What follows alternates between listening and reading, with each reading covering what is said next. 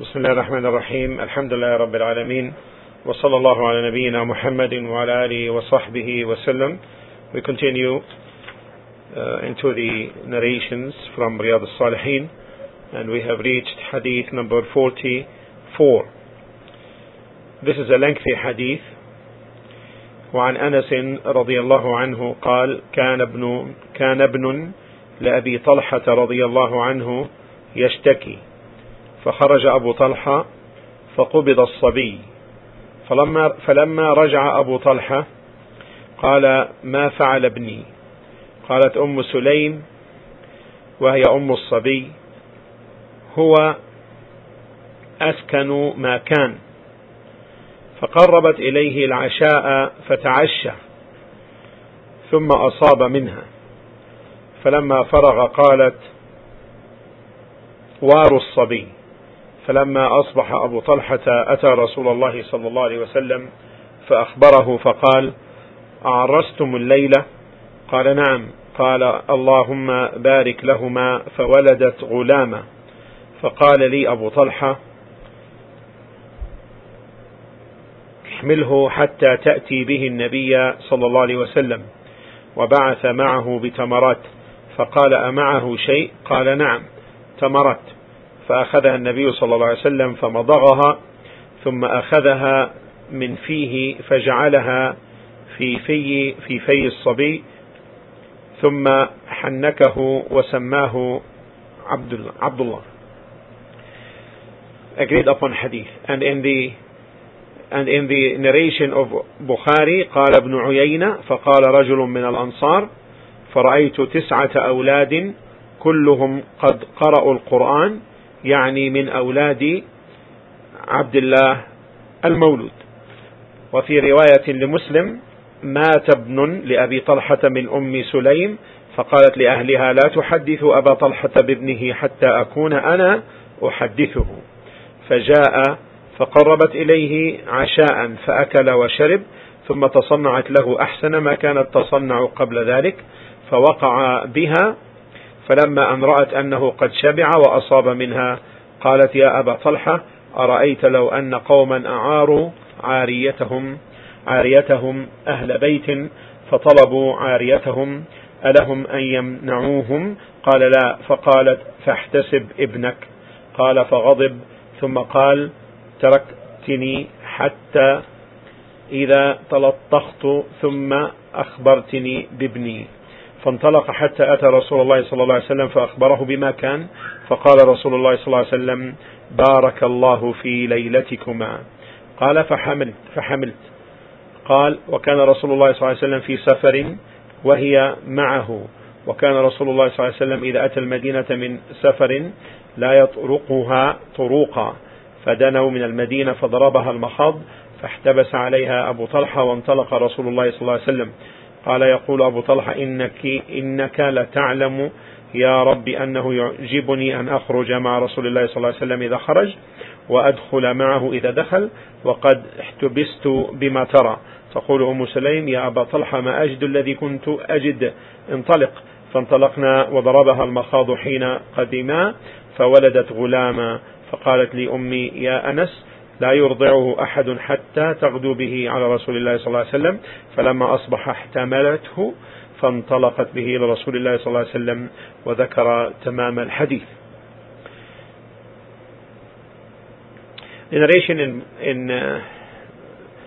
in the agreed upon version, Anas radiallahu ta'ala anhu reported, one of the sons of Abu Talha, may Allah be pleased with him, was ailing, and Abu Talha went out, and the boy died in his absence. When he came back, he inquired, how is the boy? Sulaim, the mother of the boy, replied, better than before. Then she placed his evening meal before him, and he ate it, and thereafter slept with her. At last she said to him, arrange for the burial of the boy. In the morning, Abu Talha went to the Messenger sallallahu alaihi wasallam and informed him of the event. And he inquired, did you sleep together last night? Abu Talha replied in the affirmative, on which the Prophet ﷺ supplicated, O Allah, bless them. Thereafter she gave birth to a boy. Abu Talha said to me, take the boy and carry him to the Prophet ﷺ. And he sent some dates with him. The Prophet ﷺ inquired, is there anything with him? He said, yes, some dates. The Prophet ﷺ took a date, chewed it, and put it in the mouth of the baby and rubbed the chewed date around the baby's gum and named him Abdullah. This is the agreed upon narration. The narration in Bukhari adds that Ibn Uyayna relates that a man from the Ansar told him that he had seen 9 sons of this Abdullah, of this son that was born to them, of this Abdullah. Every one of them had committed the noble Quran to memory. Now the narration in Muslim says, the son of Abu Talha, may Allah be pleased with him, who was born of Sulaym, died. She, Sulaym, said to the members of the family, don't tell Abu Talha about his son until I mention it to him myself. Abu Talha came home and she gave him supper. He ate and drank, and she then beautified herself the best way she ever did, and he slept with her. When she saw that he was satisfied after sexual intercourse with her, she said, O Abu Talha, if some people borrow something from another family, and then the members of the family ask for its return, would they refuse to give it back to them? He said, no. She said, then hope reward for your son. Abu Talha got angry and said, you left me uninformed until I stained myself with sexual intercourse, and then you told me about my son. He went to the Messenger ﷺ and informed him about the matter. Thereupon the Prophet ﷺ said, may Allah bless the night you spent together. He, the narrator, said, she conceived. One day the Messenger of Allah ﷺ was in the course of a journey, and she was along with him. When the Messenger of Allah ﷺ used to come back to Al-Madinah from a journey, he would not enter it during the night. When the people came near Al-Madinah, she felt labor pains. And he, Abu Talha, remained with her, and the Messenger ﷺ proceeded on. Abu Talha said, O Allah, O my Lord, you know that I love to go along with the Messenger of Allah ﷺ when he goes out, and enter along with him when he enters. And I have been detained as you see.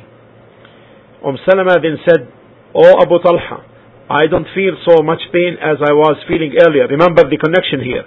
Here he invoked Allah. He said, O Rabb, you know that I love to go along with the Messenger ﷺ when he goes out, and enter along with him when he enters. And I have been detained as you see. Sulaym then said, O Abu Talha, I don't feel so much pain as I was feeling earlier. So Allah subhanahu wa ta'ala responded to the dua. Remember this point here. So we better proceed on. So we proceeded on, and she felt the labor of delivery as they reached Al-Madinah. Alhamdulillah. She gave birth to a male child. My mother said to me, Sulaym, O Anas, none should suckle him until you go to the Messenger ﷺ tomorrow morning. The next morning I carried the baby with me to the Messenger ﷺ and narrated the rest of the story. This is the lengthy hadith. This hadith of Anas bin Malik. This hadith of Anas bin Malik from Abi Talha, that he had a son going through an ailment. Ill. And Abu Talha was the husband of Anas bin Malik. Was the husband of Anas bin Malik radiallahu anhu, the mother of Anas. And this boy was going through ailment. So Abu Talha went out for some of his business, and the boy died. So when he came, his mother, he asked the mother how he was doing, and she said, هو أسكن ما يكون. He is in better and most tranquil state he could be in. And she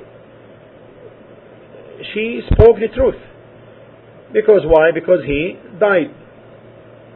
He is in stillness. You understand? And Abu Talha radiallahu anhu understood that, he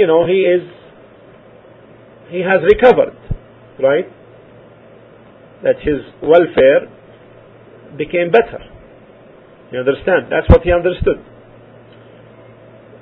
No. So she prepared the supper for him, feeling that the evening meal, and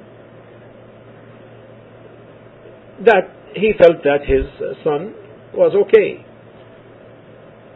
Then he slept with her and had intercourse with her after she was sure that he was satisfied and had his meal and had intercourse. She said, "Take and bury the boy."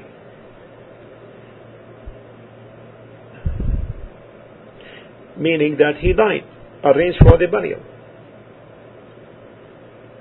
So in the morning, Abu Talha radiallahu anhu buried the boy,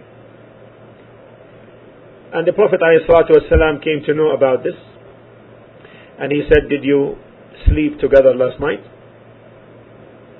He said yes.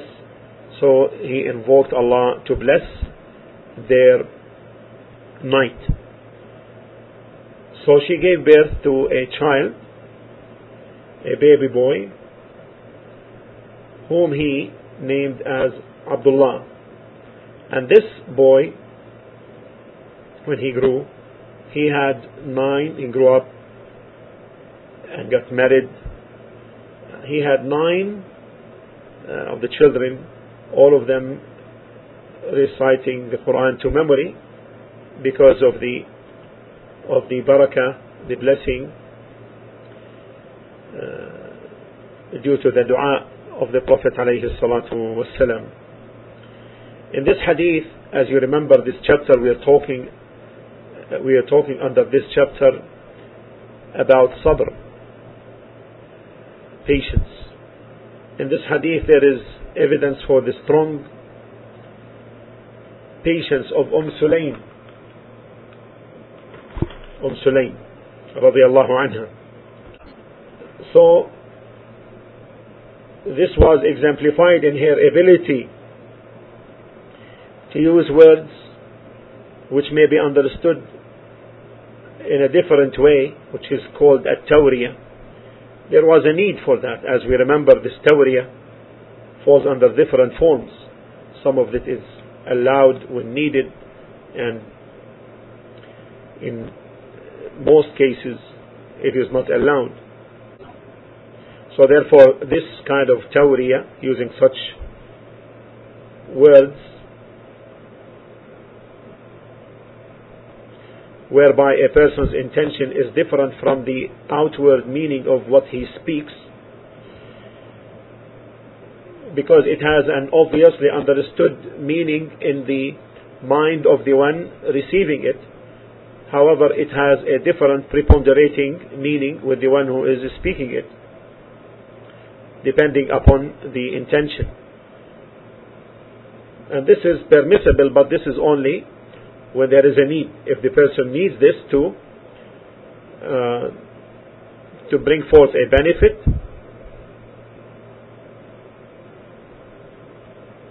or to ward off harm. However, it should not be the case if there is no need. And from the useful ways of using it, where a person might need that, is if an oppressor or a tyrant takes someone's wealth unjustly from him, or if there is a tyrant rather who takes people's wealth unjustly, and someone deposited a certain amount of money with you. So he said, I will leave this money as a deposit, I trust you to keep it for me. I fear that this tyrant may know of it. So this tyrant comes to you and asks you, do you have the money of such and such? So you say, Wallahi, ma lahu indi shay. Ma lahu indi shay. There is nothing for him with me. Now the person addressed thinks that this is negation. However, you intend by using this as follows. You intend by the word, by the article ma indi, ma, you intend with it the meaning which is alladhi.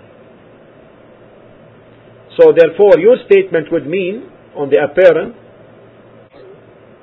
the thing that I have with me is something. Is something. This is how it is in the Arabic. So it will, in your intention, it will be Wallahi alladhi lahu indi shay. Wallahi, by Allah, the thing that he has with me is something. But when he hears that, it's a negation. Because as I said earlier, in the negative aspect, ma would negate that he has anything left with you.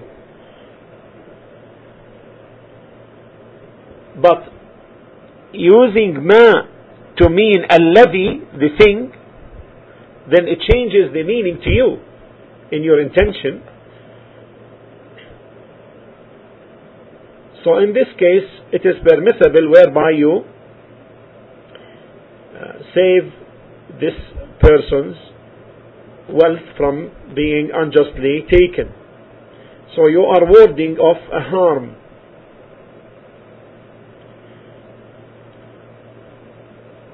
So therefore it will read, Wallahi ma lahu indi shay, the thing with me is a thing to him. But when he hears it, Wallahi ma, it is a negation. That whatever I have with me, there is nothing with me for him. One word, one letter, actually, one article, in fact, changes the whole meaning. An affirmation with respect to you, in accordance with your intention, and a negation as it is maybe obviously understood to the one being addressed. And we talked about this in a previous class, so there is no need to continue on this subject. And in this hadith, the Prophet ﷺ, when Anas bin Malik brought his brother, is he his brother? Asking you. Is he his brother? The narrator, Anas bin Malik, his brother? A brother from both parents or from mother's side? From the mother's side. Yes. From the mother's side. That's right.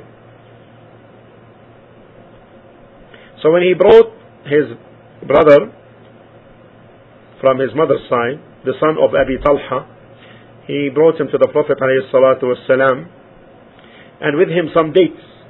So the Prophet ﷺ took the dates and chewed them. Then he put them in the mouth of the boy and he rubbed that against his gums. And in this there is blessing in the saliva of the Prophet ﷺ, so that the first thing that reaches the belly of this child is the saliva of the Prophet ﷺ. And the companions used to do this when they had children, boys or girls. They would bring them to the Messenger ﷺ and then would bring with them some dates, so that he makes what is called tahniq. This is called tahniq. He chews on the dates, and then he takes them after they become soft with his saliva, and then rubs, puts his finger with the dates on it and rubs the gum of the child with this chewed dates. Now this tahniq, you understand now what it means, tahniq? So that we don't go over describing it. You understand? You know what it means now? It is there. The Prophet ﷺ takes the date, chews it in his mouth, puts it in the mouth of the baby, and rubs the chewed date around the baby's gum. This is called tahniq. This is called tahniq. Okay. So, is this tahniq therefore used for taking the blessing of the Prophet's saliva, or the objective is to make the taste of the dates reach the boy's belly before anything else? If we say by the former that this is the objective is gaining the barakah, the blessing of the Prophet ﷺ's saliva, then this tahniq would be from his particularities, and therefore no one would make tahniq to a child, because no one seeks the blessing of any one's saliva or sweating for barakah except that of the Messenger sallallahu alaihi wasallam. If we consider this to be the objective of the tahniq is to have or receive the blessing of the Prophet ﷺ, then we say this is from his khasa'is, this is particular to him alone. If we say by the latter that the tahniq's purpose is for the dates, so that the dates would be the first thing after becoming soft, the first thing to reach the belly, then it will be like the tanning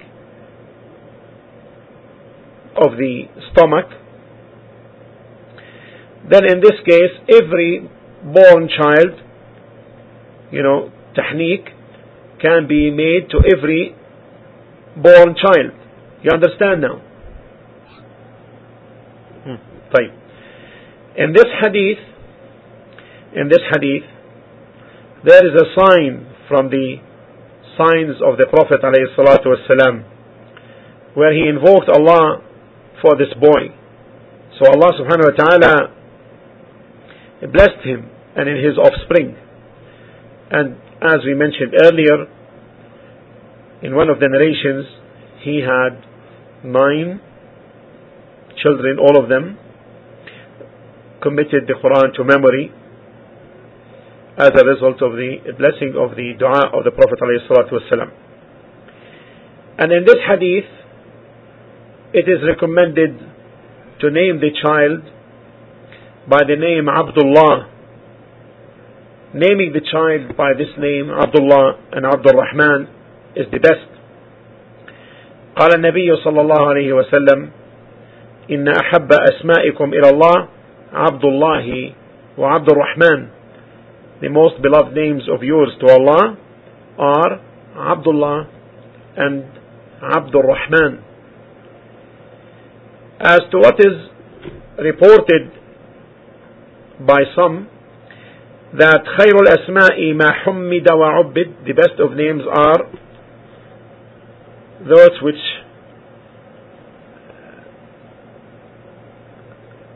حمدت and عبدت. Then there is no basis for this, and it is not really in fact a narration from the Prophet ﷺ. The authentic hadith is أحب الأسماء إلى الله, the best or most beloved names to Allah are Abdullah wa Abdul Rahman, wa أصدقها, and the truest are Harith Harith and Hammam. And Harith and Hammam are the truest of names because they are in agreement with reality. Since every son of Adam is a Harith, meaning someone who acts. And everyone from the sons of Adam is also Hammam, meaning Yahum wa Yanwi, makes determination, makes intention, and has objectives and has a will. قال الله تعالى in Surah Al-Inshiqaq, verse 6,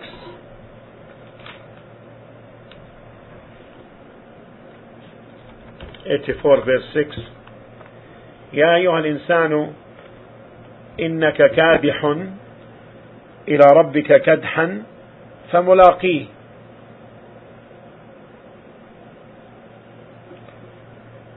O man, verily you are returning towards your Lord with your deeds and actions. So every person acts and does. So the truest of the names are Harith and Hammam, because they are in agreement with reality. And the most beloved to Allah are Abdullah and Abdul Rahman. And therefore one should choose for his children, sons and daughters, the best of names, so that he attains the reward, and so that he does good to his children. Going around naming the children with strange names, strange even to the society, this leads to harmful psychological effects upon the children, sons and daughters in the future. So any distress the boy or the girl may encounter due to this name, then you carry the burden, you carry the sin, because you are the one who caused this restriction with this strange name, which people point to and they say, look at this name, look at this name. So therefore the person should choose the best of names, and it is forbidden to name the children with names that are particular to the Kafirs, like George and so forth, the names used by the Kafirs, because this is from the resemblance to them. And the Prophet ﷺ warned by saying, "Man tashabbaha biqawmin fahuwa minhum." Anyone who assumes the manners of people, then he is from them. We'll stop here, inshallah, before we continue the discussion and the benefits on this lengthy hadith, inshallah ta'ala. Sufficient for this now, this introduction. And inshallah, in the future or in the next week, we continue the rest. Alhamdulillah Rabbil Alameen, wa sallallahu ala nabiyyina Muhammad wa ala alihi wa sahbihi wa sallam.